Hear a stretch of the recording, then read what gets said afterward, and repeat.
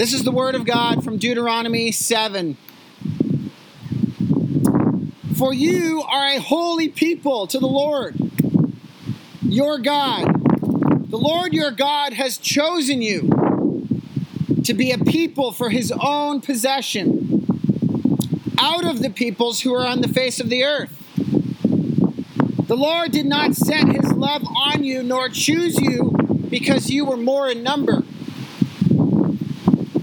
than the other nations, but because the Lord loved you and kept the oath which he swore to your forefathers. The Lord brought you out by a mighty hand and redeemed you from the house of slavery, from the hand of Pharaoh, the king of Egypt. Know therefore that the God, your God, he is God, the faithful God who keeps his covenant and his loving kindness to 1,000 generations with those who love him and keep his commandments, but repays those who hate him to their faces to destroy them. He will not delay with him who hates him. He will repay him to his face. Therefore you shall keep the commandments and statutes and the judgments which I am commanding you today to do them. This is the word of God. And as you're turning to Romans chapter 8, let me pray for this time especially. God, I pray as I come to your word now that you would guard my mouth from any presumption or any error or any foolishness, God. Help me to speak only that which you have spoken to us. I pray that your people would understand the sense of what you have said, that they would understand and embrace and be transformed also by this truth. Give us help now, dear Lord. We need your Spirit to guide our minds and hearts into the truth. We need your Spirit to help us believe it. And we pray for this in Jesus' name. Amen. I hope you're also praying in your hearts that the wind stays low. That's helpful too. So last week, as we've been going through Romans chapter 8, we looked last week at the idea that life is not random. Life is not just a series of cause and effect events. But life is actually a woven together plan of God that has a predetermined outcome for the people who love him.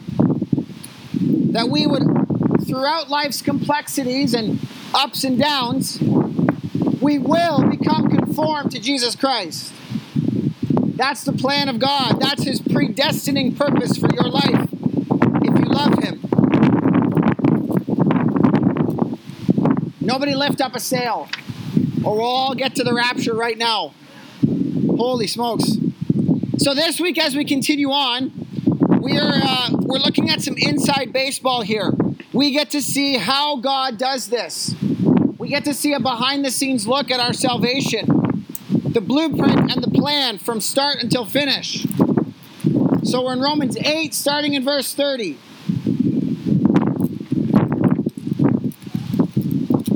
Only 3 verses this morning. I'm going to start actually at verse 29 because it just gives the completeness of the sentence.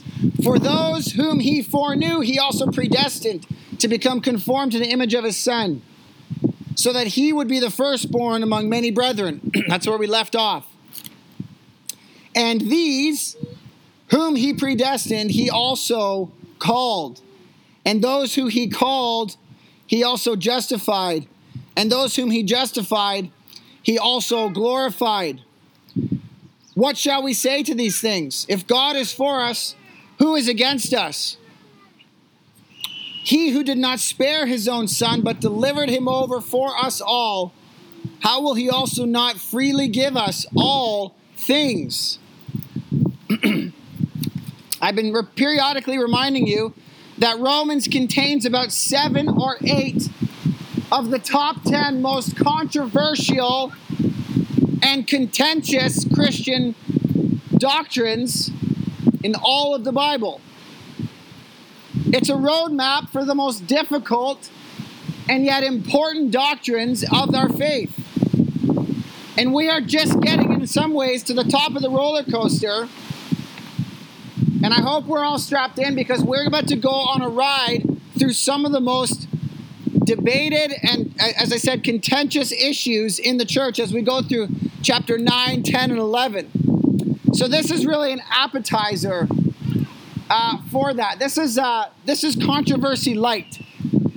I hope that you are, your heart is open to what the scriptures say, because if this morning is difficult, the next 2 months are also going to be very difficult. So praying that your heart is primed and humble to accept what God has, and also that that's all that I say.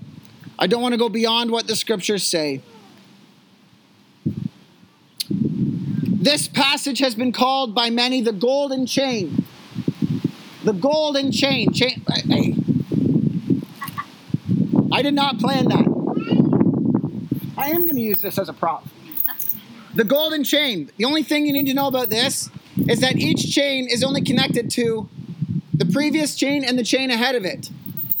And thusly, there is one end connected to the other. You all know how a chain works. I'm glad that was here. That's a steel chain. This morning we're looking at the golden chain, the divine chain, the chain that produces in you an eternal destiny with God. So conformity to Christ's image is our future. We looked at that last week. We will be conformed to look like Jesus Christ. But we're not there yet.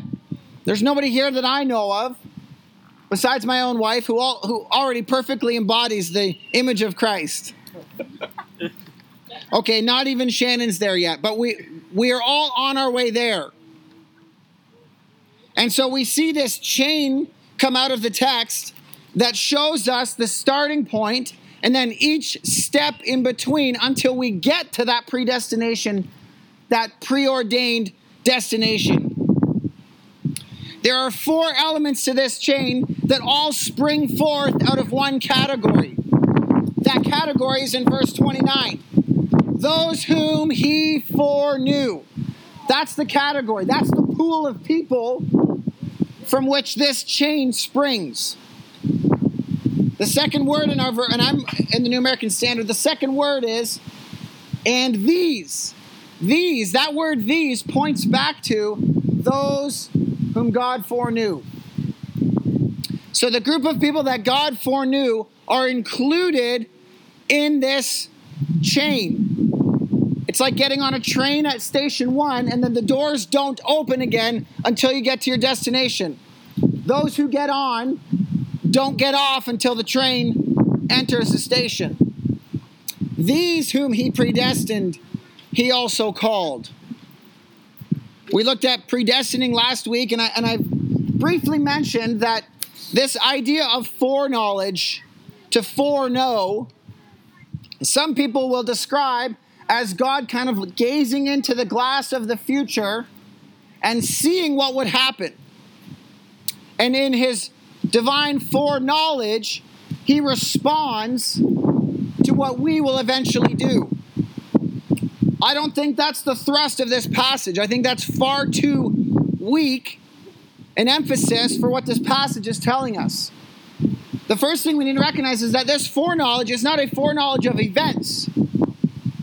It says these whom he foreknew. These are people that God foreknew.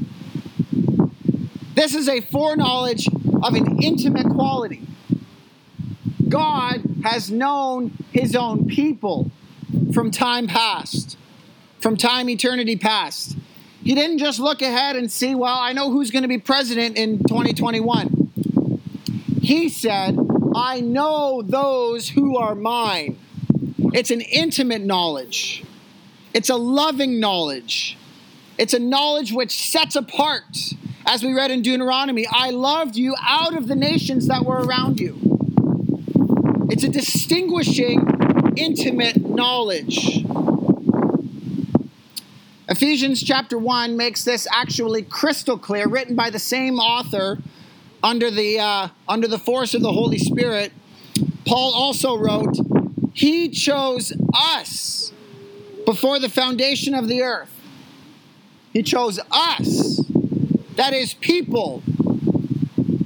He chose us. As Jesus reminded his disciples, you did not choose me, but I chose you, in case you forgot. I hope that really settles the issue for you in terms of who belongs to God. The simple answer is those whom God chose to belong to him. It works the same today as it did in the Old Testament with Israel. God chose them because he loved them. That's why. Not because they were more numerous than their surrounding people. Not because they were more magnificent. They were nothing. Just like you and I are before God. There is no reason that God should have chosen me by worldly standards. I did nothing to earn God's choosing in my life. But I believe it with all my heart because it rests upon him. And so we see this idea that those whom he predestined, he also called. I just want to go through these other four elements to help bring them out. So when God pre-decided and pre-selected and foreknew these peoples, how do we know that God gets what God wants? How do we know that God would ultimately get his own way? Because he made everything. If you've ever been on a playground and had to choose teams for your kickball or your soccer game, you see the whole class in front of you, and you know who you want, right? You know who the best player is. You know who the best goalie is. You know who the slowest kid is. And you're choosing the order of your calling. But you know what happens? There's another team, and they've got their eye on the same people. So every time the selection goes back to the other team, one of your good players gets taken. Is that what it's like for God? He decides who he would like, but ultimately they have the freedom to go to whichever team they choose. Is that how his predestination works? Well, if this passage is true, then no, it doesn't work that way. Because God does something to make sure that those whom he foreknows, he will also justify. He will also gain for his team. And that word is he called. There is a calling that God issues to the people that he foreknew. God has selected his people from time past. And at a moment in history, he calls them. He calls them to come out of the world and into the light.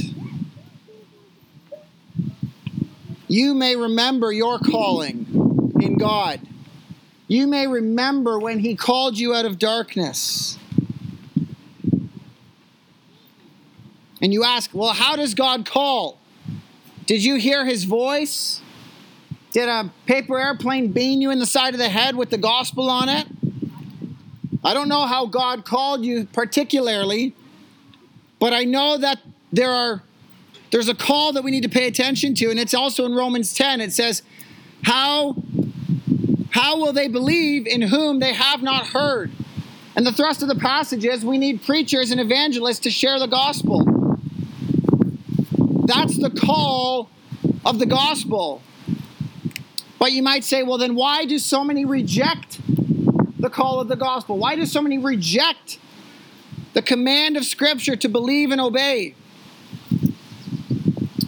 That's what many have called the outward call, the call of the gospel that you can hear and see. Some call it a general call. It's the John 3:16. Whoever believes will not perish. That's the general call of the gospel. But there is also a secondary call. There's what they call an inward call. Other theologians have called it the effectual call. The call that affects you. The call that drags you out of your deadness and pulls you into the light. And you say, well, how are you getting all this from the text? I want to take you briefly to John 6. John 6 helps us. Jesus acknowledges to his listeners that this is one of the most controversial sermons that he preaches. John 6:35 says, about this call. I am the bread of life, and he who comes to me will not hunger, and he who believes in me will never thirst. All that the Father gives me, verse 37, all that the Father gives, that's the choosing, come to me. Every single person that God chose comes to Christ. All of them. That's why it's a golden chain. There's no loss in between. And he who comes to me, I will never cast out. And then notice how Jesus responds to their reaction. Do not grumble among yourselves. Don't grumble at this. And then Jesus doubles down in verse 44. In fact, no one can come to me unless the Father draws him. And after this sermon, it says that many left him. And Jesus said to his disciples, will you leave also? It's a hard doctrine. Jesus admitted it. And they said, there's nowhere else we can go. You only, Jesus, have the words of eternal life. What is Jesus saying? He's saying that God has chosen his people, and that if God has not drawn you to Christ, you cannot come to Christ. You are not able, and I am not able, unless we are drawn by God. That's the effectual call. That's the inward call. That's the call where God sees you and calls your name like he did Lazarus out of the grave. And we come to him and we receive life. Jesus says, I will not cast out anyone who comes to me, I will save. But the only ones who come are the ones who are drawn. I have to say to you, if you are far from God this morning, if you do not know Christ this morning, you must cry out to God to draw you to Christ. Otherwise, you will not come. Only God can do it. Some have called this an irresistible grace. A grace that when you are called, you cannot resist it. When you see the truth of who Christ is, it is impossible to deny it. It is impossible to stay away. Jesus said it this way of the calling. My sheep hear my voice, and they come. Have you thought about that? When the voice of the shepherd goes out, the sheep come in. I don't know who all those sheep are, but Jesus said, I have many sheep that are not of this fold. I need to go find them because they're out there. And when they hear my voice, they're going to come because the Father's going to draw them. Wow. That's where your security lies. If you are in Christ, it's because God drew you to him. Not because you made a distinctly rational evaluation and you took all the data and you made the best decision. Do you remember when God called you? Do you remember crying out to God in repentance? That's good. But I want you to understand that happened after God called you. That happened after he put his Spirit in you. Your cry of faith is the first sign of your new life. And so it says, those whom he called, he also justified. We've looked at justification a lot in this book. We see in Romans 5 verse 1, it says, therefore, having been justified by faith. So we need to recognize in between these two steps, calling and justification, we put our faith in Christ. This is not to say your faith in Christ is of no consequence. Of course it is. When God calls you, you put your trust and your faith in Jesus. And you are justified on the basis of the faith that you put in Christ, not upon your works. So there are steps in between. Each one of these 5 points are like knuckles on a finger. And there's a joining ligament in between each knuckle. So in between your calling and your justification is your faith. It's not mentioned there, but we know from Scripture that your faith is integral to this process. I love how Colossians chapter 2 describes your justification. Listen to this. You were dead, and he made you alive together with Christ, having forgiven your sins. That's what your justification sounds like. Your sins are forgiven. All of them. Canceling the certificate of death, which consisted of decrees written against you.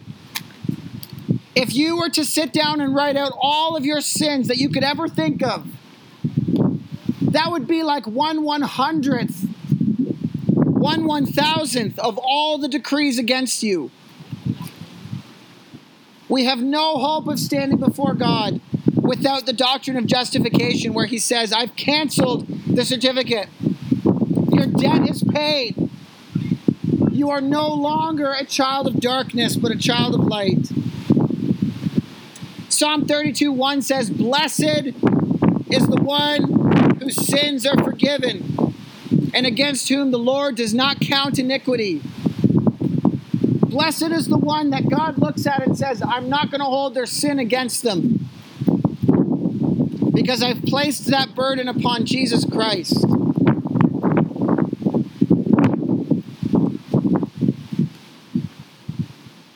So we are justified now. Your justification is not something you wait for until heaven.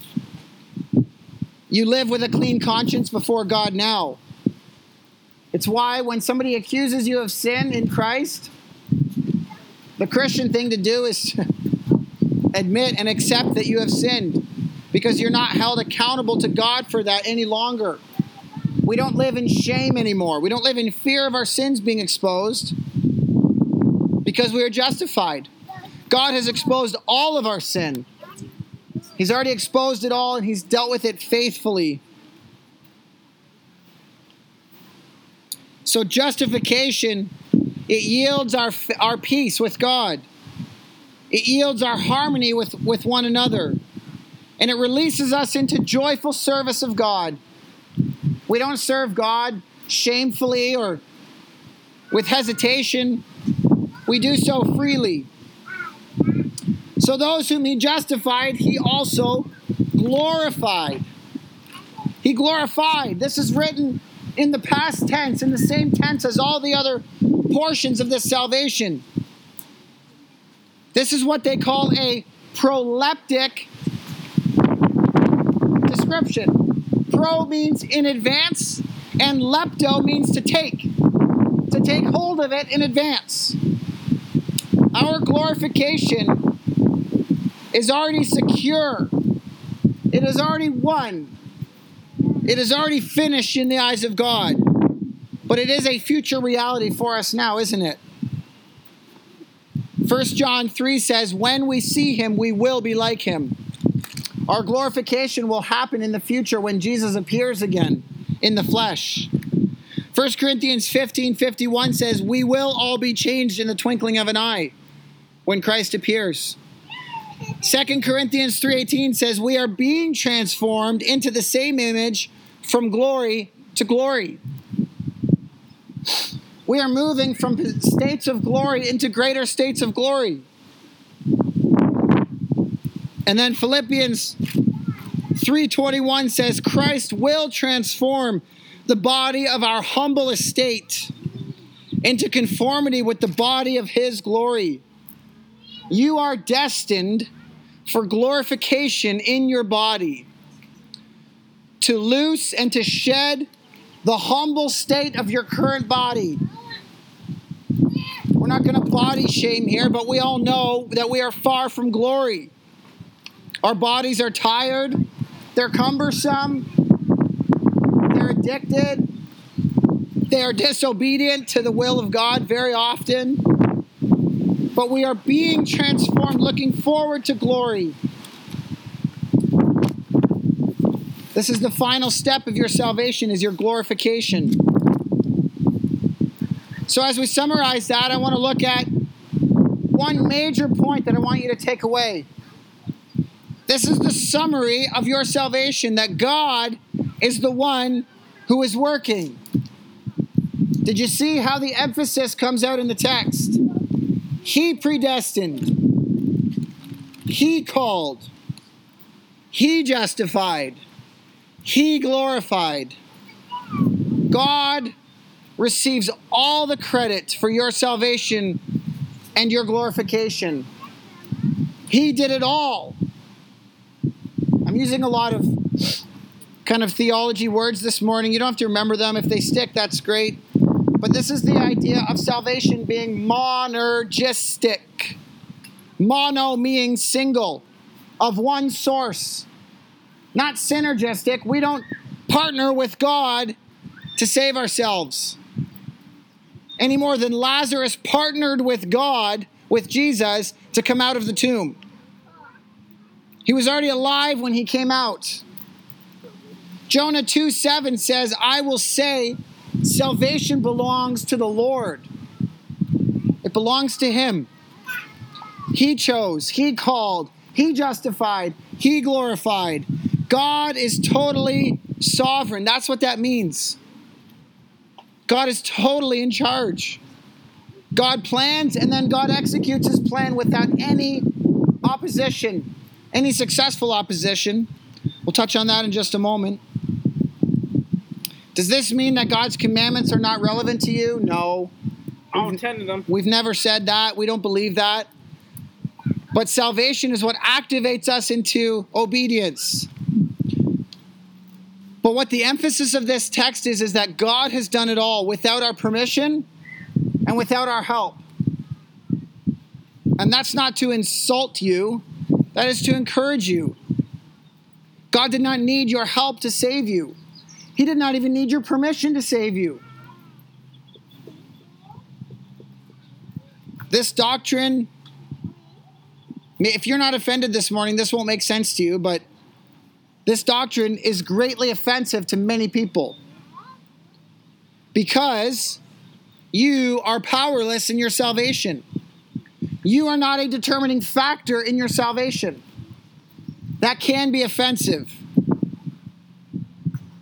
But it ought to be encouraging because we should see that if anything were dependent on us, it would have failed. If any part of this chain was placed on your shoulders, that's where the chain would have broken.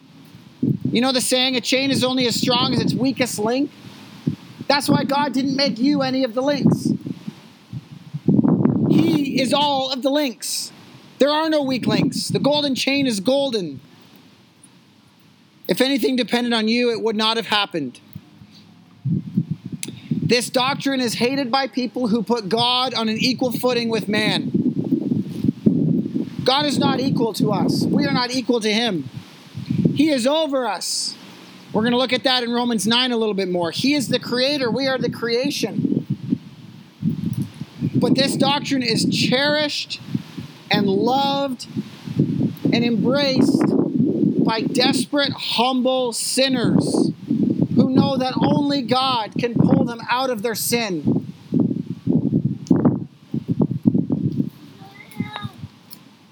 This is God's love to his people. This love is not a passive emotion. I read from a commentator this week, I'll quote saying, this love is not a passive emotion. It is an active volition, and it moves determinatively to nothing less than the highest conceivable goal for his adopted children, conformity to the image of his only begotten Son. God's love for you elevates you to the highest possible goal that you could ever reach. That is conformity to Jesus' image. That is your glorification. And so as we close, I'll ask the question Paul asked. What then shall we say to this? What do we do with this? You know, a lot of, maybe you're used to preaching or churches or whatever that would give you sort of like 10 steps to something better each week or 10 ways to control your temper. And that doesn't sound like this sermon at all. And so the question is asked, what should we say to this? What do we do? Well, I want to make 2 points. One of them is my point, and one of them is Paul's point. And I think they're both from Scripture, is that number one, your walk as a Christian life depends on everything God has said. Jesus said, man shall not live by bread alone, but by every word that comes out of God's mouth. So my goal is for us to know all of the Scriptures. And this might sound like high-level doctrine that doesn't affect your daily life, but I think God would argue with you by saying you are living off of these words. When Paul left the Ephesian elders in the book of Acts, he said, I did not shrink back from declaring to you everything in the counsel of God. Maybe you're sitting here today saying, I don't know how to apply this sermon. The Holy Spirit is working this into your heart to endure for Jesus' sake. And Paul's point in verse 31 says, what shall we say to these things? How would we conclude this doctrinal summary? What do we do with the golden chain? If God is for us, who can be against us? That's the point. If God loved you from eternity past, He will love you into eternity future. God did not spare His own Son. By the way, the golden chain is dipped in the blood of Christ. The golden chain only happens because Jesus paid the price to save you, to include you in that group. The Bible also says that Jesus was slain before the foundation of the world. Why? Because we were chosen before the foundation of the world. Both were known by God in eternity past. If you were going to be foreloved by God, then Christ had to be foreslain by God. He delivered Him up for your salvation. How will that God not give you all things? And when He says all things, He's talking about your glorification. Your destiny is pre-booked. It is prepaid. God is not going to leave the check on your table. He has loved you fully in Christ. God has not left you with a half-empty gas tank that will come rattling empty 2 kilometers before the filling station. He has fully satisfied the conditions for your future glorification. God has loved you. And we're going to look at next week all of the different obstacles that would come against this plan, and how none of them are of any account. They're of no concern to the Christian. It doesn't mean we don't live through them, but there's no eternal concern. And I just want to leave you with 2 more verses. And I've already read one from John 6. This is how Jesus put it. Of all that the Father gives me, I lose none. None. Are you in Christ? Then you will not be lost. In fact, the only moment where Jesus Himself was not holding on to the security of your salvation was during the 3 days that He was dead. And do you know what He did before He died? He prayed in John 17 to the Father. He said, keep them in your name. The only moment where Jesus was not holding on to your security, He said to God, I need you to hang on to them for a few days so that Satan will win none of them. Jesus said, I will lose none. Think of your children. Will they come finally to glory in Christ? Jesus said, if they come to me, I will not lose them. Philippians 1:6 says, he who began the good work in you will bring it to completion. God does not start projects and leave them unfinished like I do at my house. I finally just put the finishing touches on my front porch. But man, was it hard to discipline myself to do it, because I was like, it's already functional. It already works. The gate already swings. I don't need little fancy caps on top. But I did them. God is not like me, though. He finishes every project he starts perfectly. This forms the foundation for you to face every obstacle that you will face. Whether it's accusations, whether it's physical deprivation, or imprisonment, or sickness, or satanic attack, you can face them all. Your foundation is set. Every possible reality that we face must answer to the power and purpose of God expressed in your life. This is my final thought. God's purposes don't just take place up in the heavenlies. God's purposes take place concretely in your life. As surely as God has set the orbit of the planets, God has set his salvation in his own children, which cannot be thwarted. You think, man, well, I'm a pretty fickle person. I often want to walk away from God. I'm often tempted to bail out. Well, have you yet? No, it's because God is holding you. God is preserving the promise of his golden chain unto glorification. We're going to close in prayer, and we're going to sing about that future glorification in our final song. Let's pray. Heavenly Father, thank you for the assurance of your